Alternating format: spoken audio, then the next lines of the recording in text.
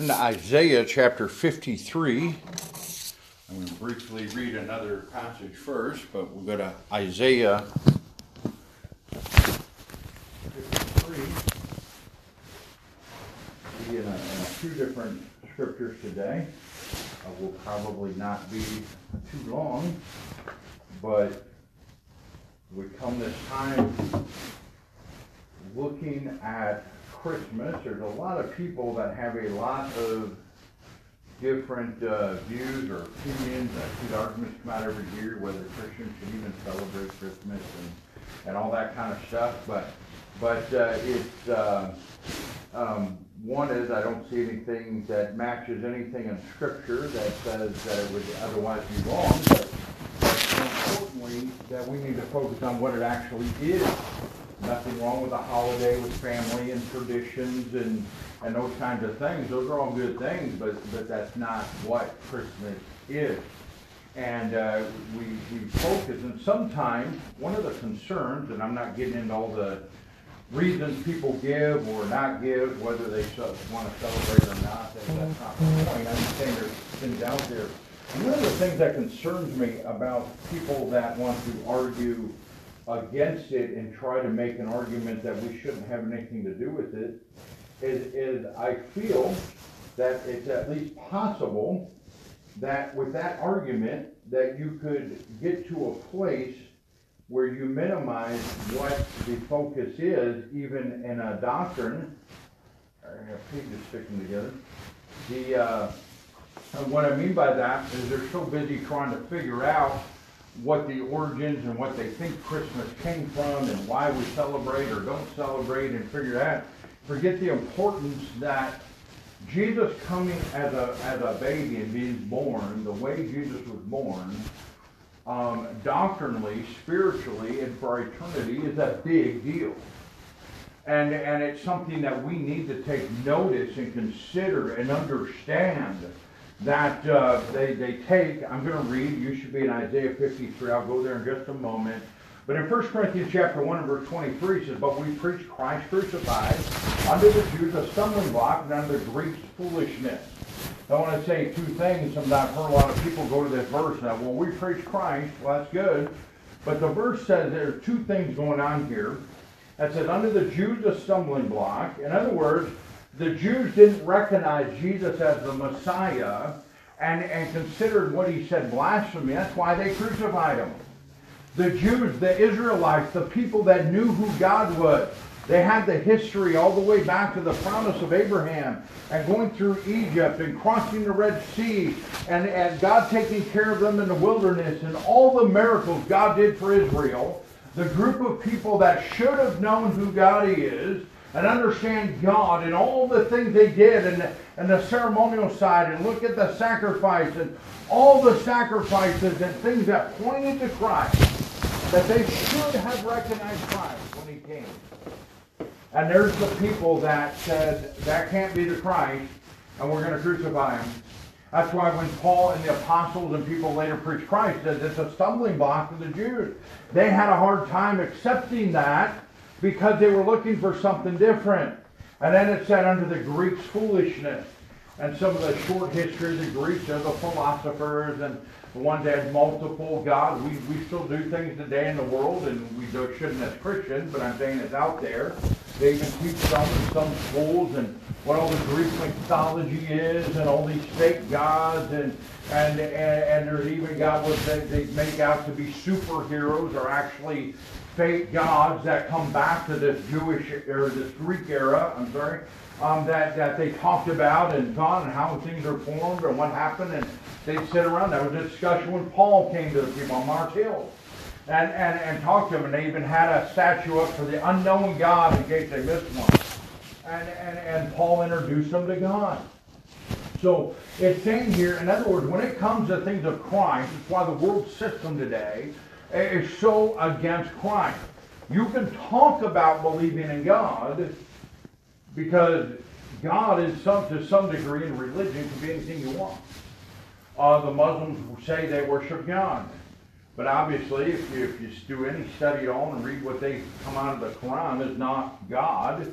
That's not how God works. God's full of mercy and grace and love, and yeah, there's a judgment side of God we'll see one day, but to that, they don't understand that kind of love or peace or grace or mercy. That's not their God. The Catholic Church has their own God. They made themselves the God. You've got the politics side, where the government tries to be God. And that's happened all through history, whether it's been a king, whether it's been the Roman system, how they looked at an emperor. Aside from a Catholic system starting out of that, they looked at their emperor and things like that as God. Some Eastern religions look at their leaders almost godlike. To say you believe in God doesn't bother people, because it's been throughout history, people say they believe in a God. And it doesn't, the point of the Bible in dealing with Israel throughout history is God dealing with the Jewish people specifically, because they're his people, but to show the world that he is the God. And it comes down, now that you come into Christ, and everything was pointing to Christ, and our salvation is Christ, and our access to God is Christ, and our eternity is based in Christ, and our forgiveness of sins is in Christ. Everything they did was pointing to Christ, except it became a stumbling block just because they wouldn't believe it. And they came, so that's it. We preach Christ. That's a big deal. But we have to understand exactly what it is about Christ we're preaching. Isaiah 53. I'm gonna read here. It says, "Who hath believed our report? And to whom is the arm of the Lord revealed? For he shall grow up before him as a tender plant, and as a root out of a dry ground, for he hath no form nor comeliness. And when we shall see him, there is no beauty that we should desire him. He is despised and rejected of men, a man of sorrows, and acquainted with grief. And we hid, as it were, our faces from him. He was despised, and we esteemed him not. Surely he hath borne our griefs, and carried our sorrows, yet we did esteem him stricken, smitten of God, and afflicted. But he was wounded for our transgressions, he was bruised for our iniquities. The chastisement of our peace was upon him, and with his stripes we are healed. All we like sheep have gone astray. We have turned everyone to his own way, and the Lord hath laid on him the iniquity of us all. He was oppressed and he was afflicted, yet he opened not his mouth. He is brought as a lamb to the slaughter, and as a sheep before her shearers is dumb, so he openeth not his mouth.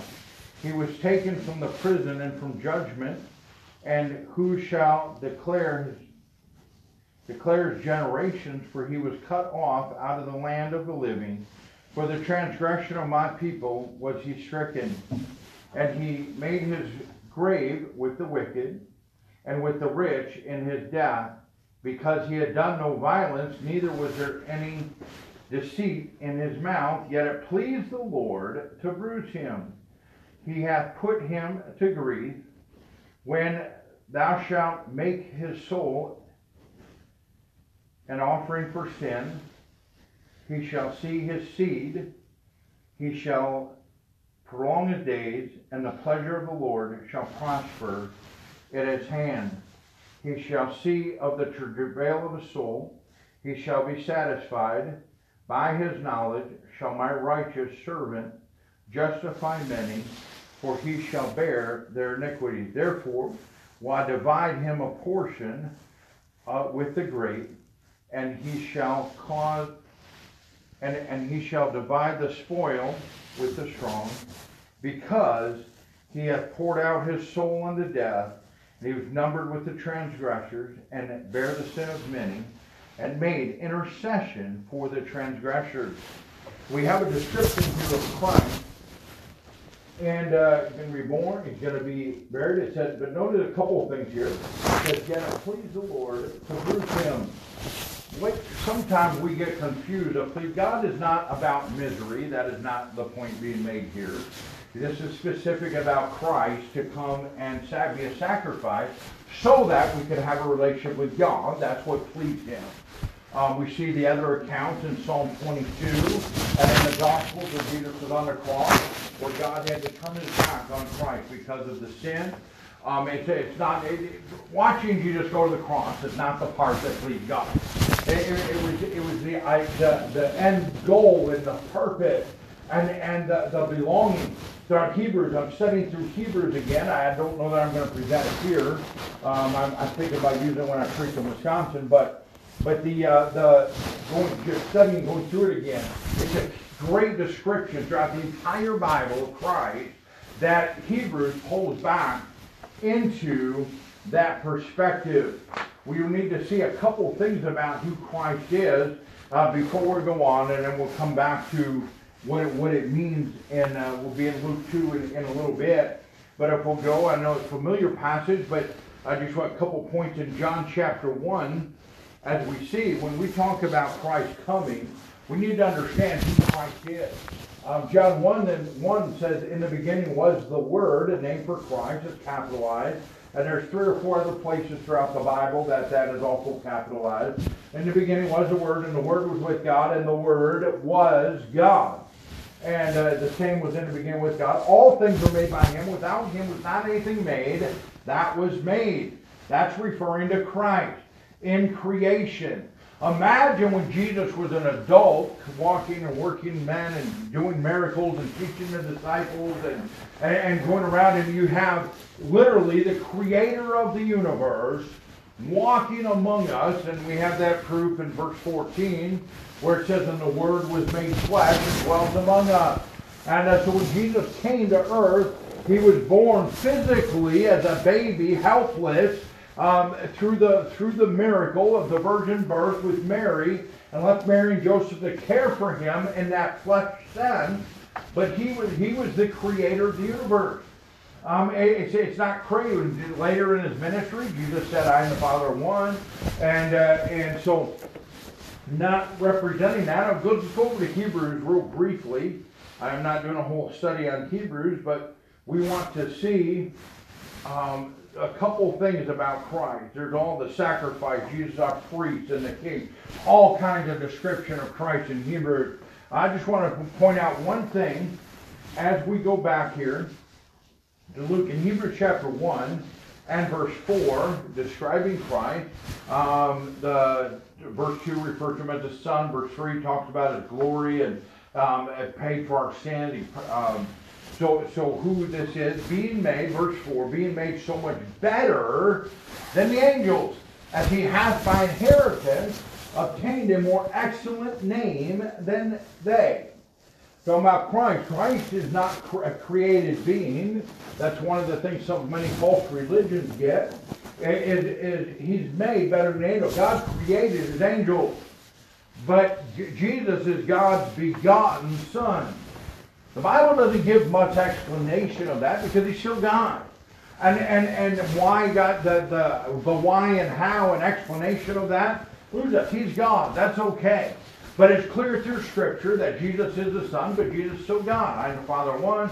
Here in verse 8, I believe, God said to Jesus in Hebrews 1 verse 8, but unto the Son, referring to Christ, capital S there, He saith, Thy throne, O God, is forever and ever. A scepter of righteousness is a scepter of Thy kingdom.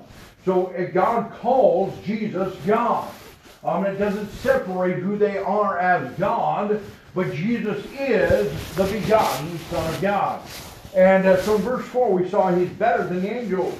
But an interesting thing, and I'm going to try to explain it, I believe it matters, and God put it here for a reason. Over in chapter 2 of Hebrews and verse 9, it says, but we see Jesus, who is made a little lower than the angels, for the suffering of death, crowned with glory and honor, that He, by the grace of God, should taste death for every man. So He's Jesus, He's the Son of God, He's the begotten Son of God. He is God, He is the Father, God calls Him God, and here we see He's so much better than the angels in Hebrews 1:4, and that He has the inheritance that Paul talks about in Romans chapter 8, that because we're saved, we're heirs of God, we're joint heirs with Christ, that we can have that inheritance of God. I believe it, I know it's at least once, maybe a couple, I forget the verse, that Hebrews, Jesus refers to us who are saved as his brethren. And so we have that inheritance because he is the Son of God. Here in chapter 1 and verse 4, he's better than the angels. But in chapter 2 and verse 9, it says he's made a little lower than the angels. So we go from being bad, he's made, he's created, he's the begotten, he's the Son of God. He is better than the angels because the angels serve him. But becoming flesh, as John 1:14 says, that Jesus is now made a little lower than the angels. And I believe, this is sort of my opinion, it says a little lower, because even though he's made flesh in a sense, doesn't have the power God gave angels. He's not serving God like angels do. He's not the created being as an angel. But now that he's made flesh, he's a little lower, because even though he's the same status as us in flesh, he is still God while he's here on earth. And so he's just a little lower than the angels. Even though he's on earth, he's still God. He still could have called the angels for his help at any time.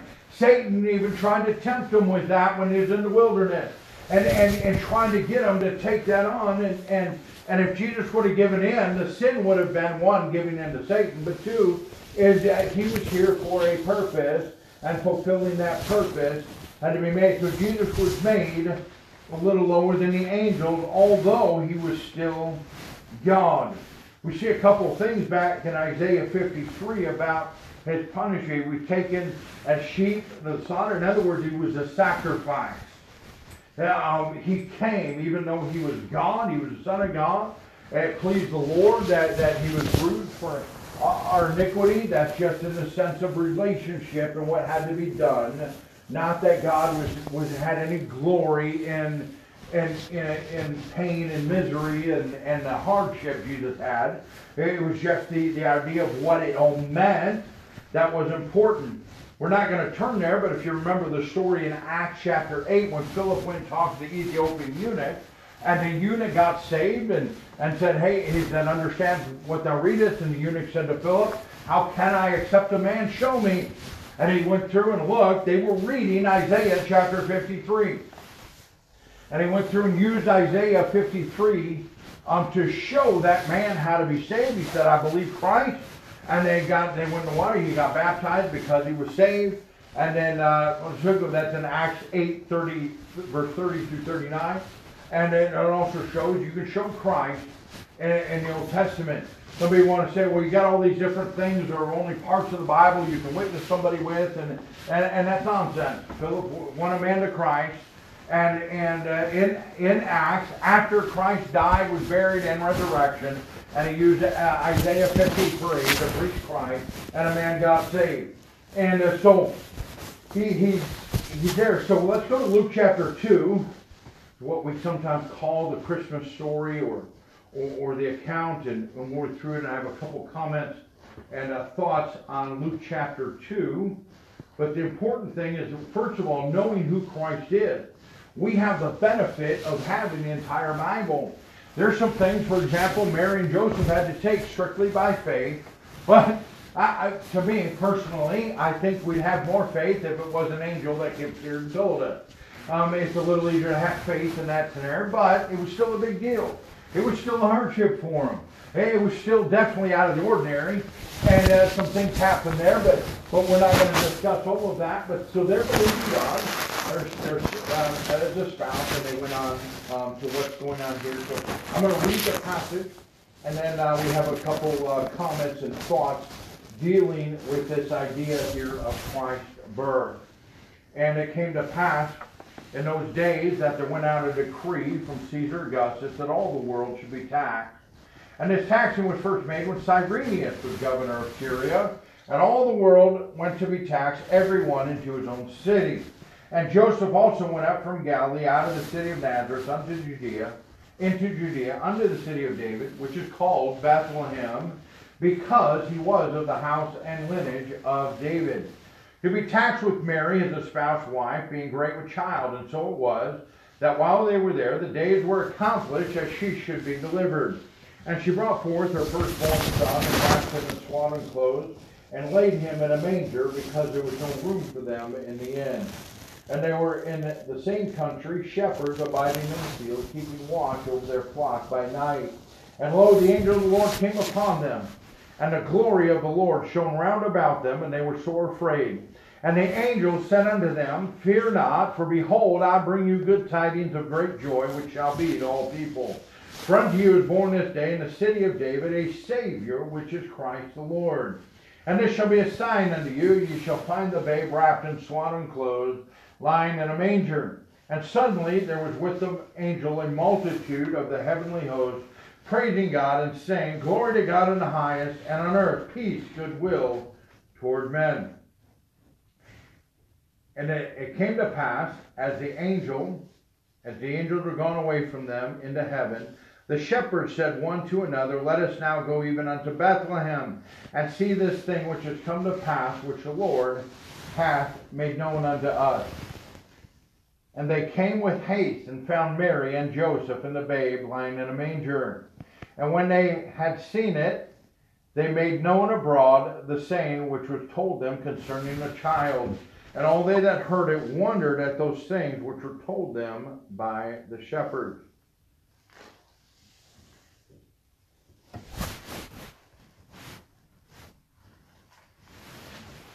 But Mary kept all these things and pondered them in her heart, and the shepherd returned, glorifying and praising God for all the things that they had heard and seen as it was told unto them. And when 8 days were accomplished for the circumcision of the child, his name was called Jesus, which was so named of the angel before he was conceived in the womb.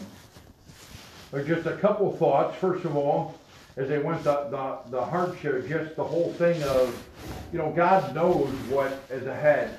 We should take comfort in that. Sometimes we wonder if God knows the future, why does he allow it? And God allowed, that's a whole other issue of our free will versus what we choose.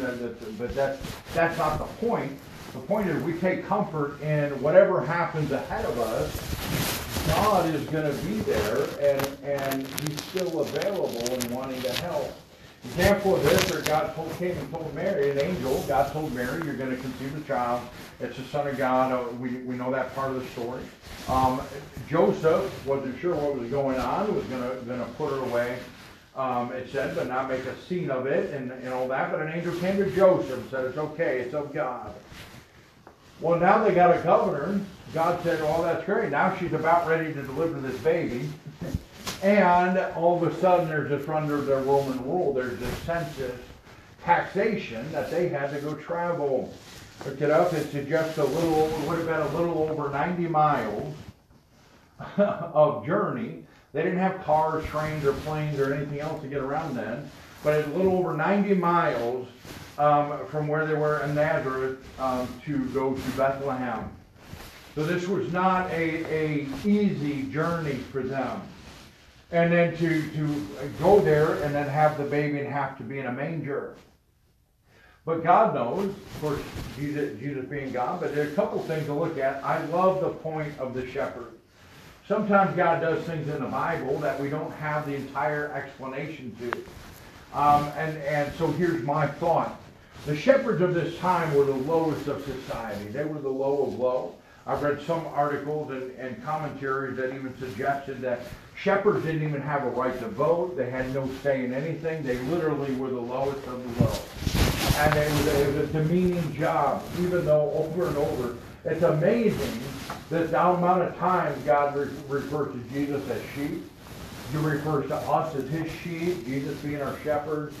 There's an amazing thing there that the shepherds were the lowest of low in society. But there's so much in the Bible about dealing with sheep and helping. But God chose to give angels and make the announcement to the shepherds. Shepherds out taking care of sheep. Now, we don't know anything about these shepherds. We don't know. Apparently, they love God enough that God showed them.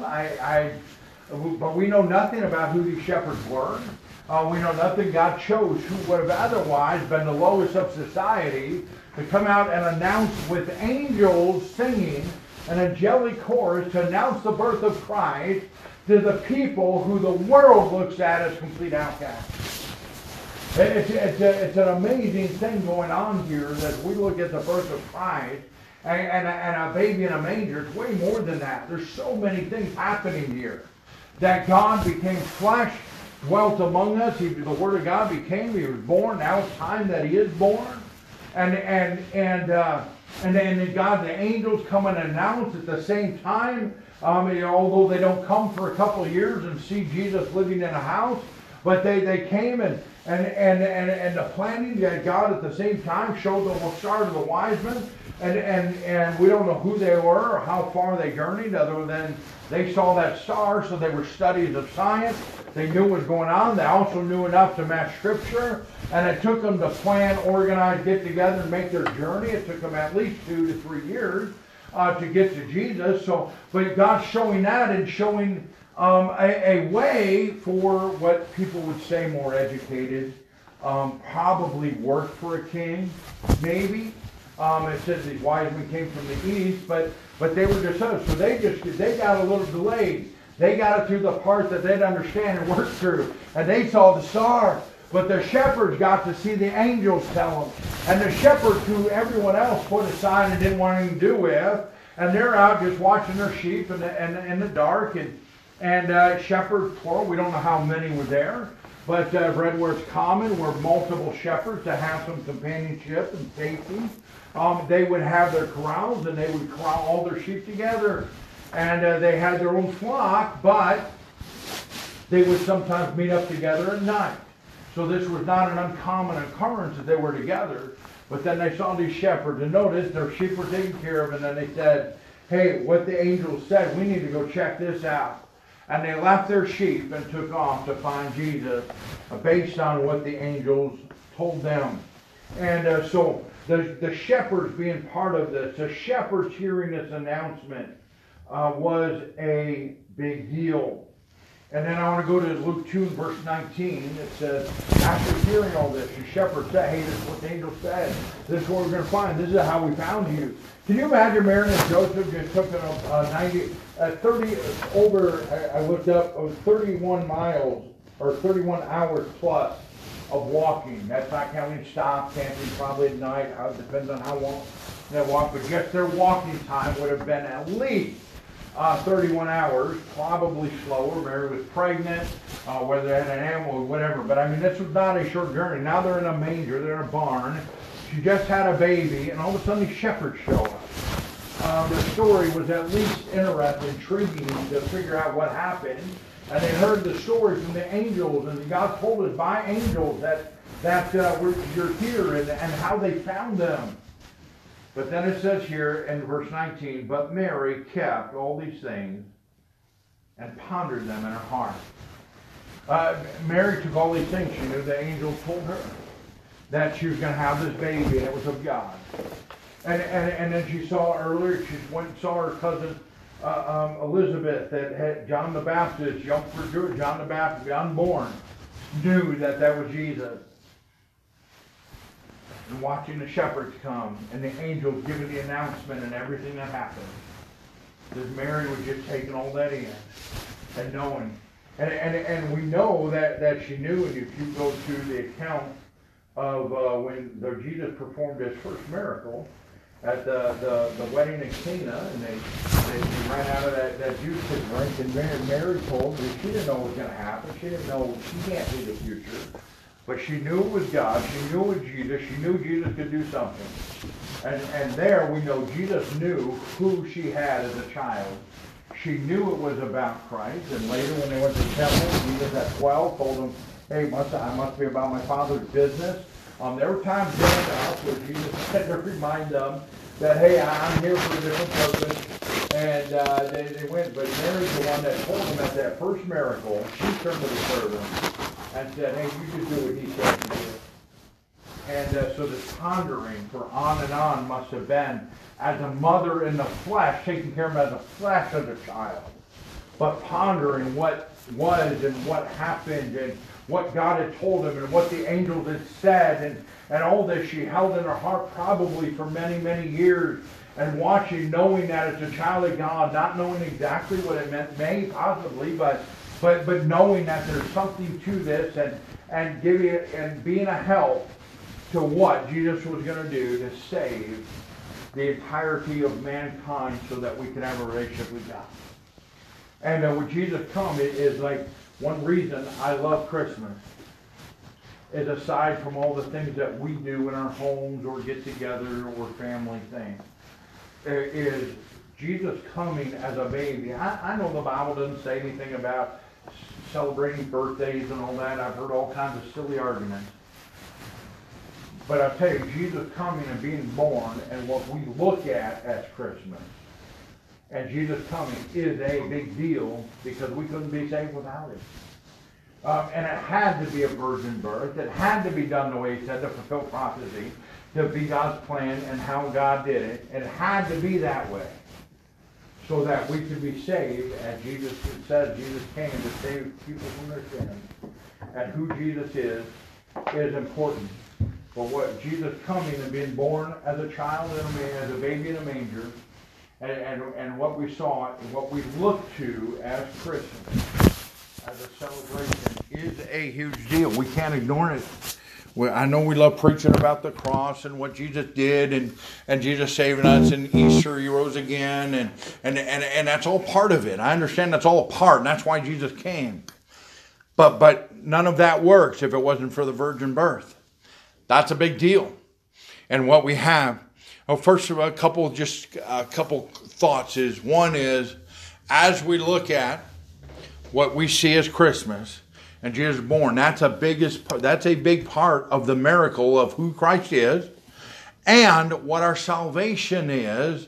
No, we don't go to the manger for our salvation necessarily, but it's as far as who Christ is, as far as Christ being on the earth so he could die for our sins, as far as the bloodline of Christ to be pure and a child of God and God's only begotten Son, that's all important. Him being born the way he was born is just important for salvation as him dying on the cross, because he couldn't have died on the cross if his birth wasn't what it was. We need to understand that as we go into this week and we think of Christmas, that it's all about Christ, because we wouldn't have anything to celebrate. We wouldn't be saved. We wouldn't be on our way to heaven. We wouldn't have Christ in it. We wouldn't have anyone to turn for our hard time. We wouldn't have anyone it says, cast our cares on him, for he careth for you. And to go to forgiveness of our sins on a daily basis. We wouldn't have any of that if it wasn't for the miraculous birth when Jesus was born of a virgin in a lowly manger, and only a few got to know about it at that time, to let Jesus grow up. If it wasn't for any of that, none of the rest would even matter, because it wouldn't be how God did it. It wouldn't be the right way. It wouldn't be it fit in God's plan. All the way back to Genesis, how God promised. All the way back in Genesis when God promised Eve that seed that was going to bruise the head of Satan. All the way back. This is God's plan, God's promise, God's prophecy. This is what it is. Don't forget how important this thing really is as we go in and look at Christmas this week. Ask, first of all, our salvation is important. And ask, if we're uncertain, get that settled. How we view Christ, how we view living for Christ, that's important in his birth, because it matters who Christ is. And the Word was made flesh and dwelt among us. He was made flesh and conceived as anyone else was as flesh, as a man. And that's the part we look at, and how miraculous and how important and what a big deal that was, even regarding our salvation. Let's stand, and we'll close with that. As we enter this week, as we celebrate what we call Christmas and looking at the birth of Christ. God, I thank you for this day.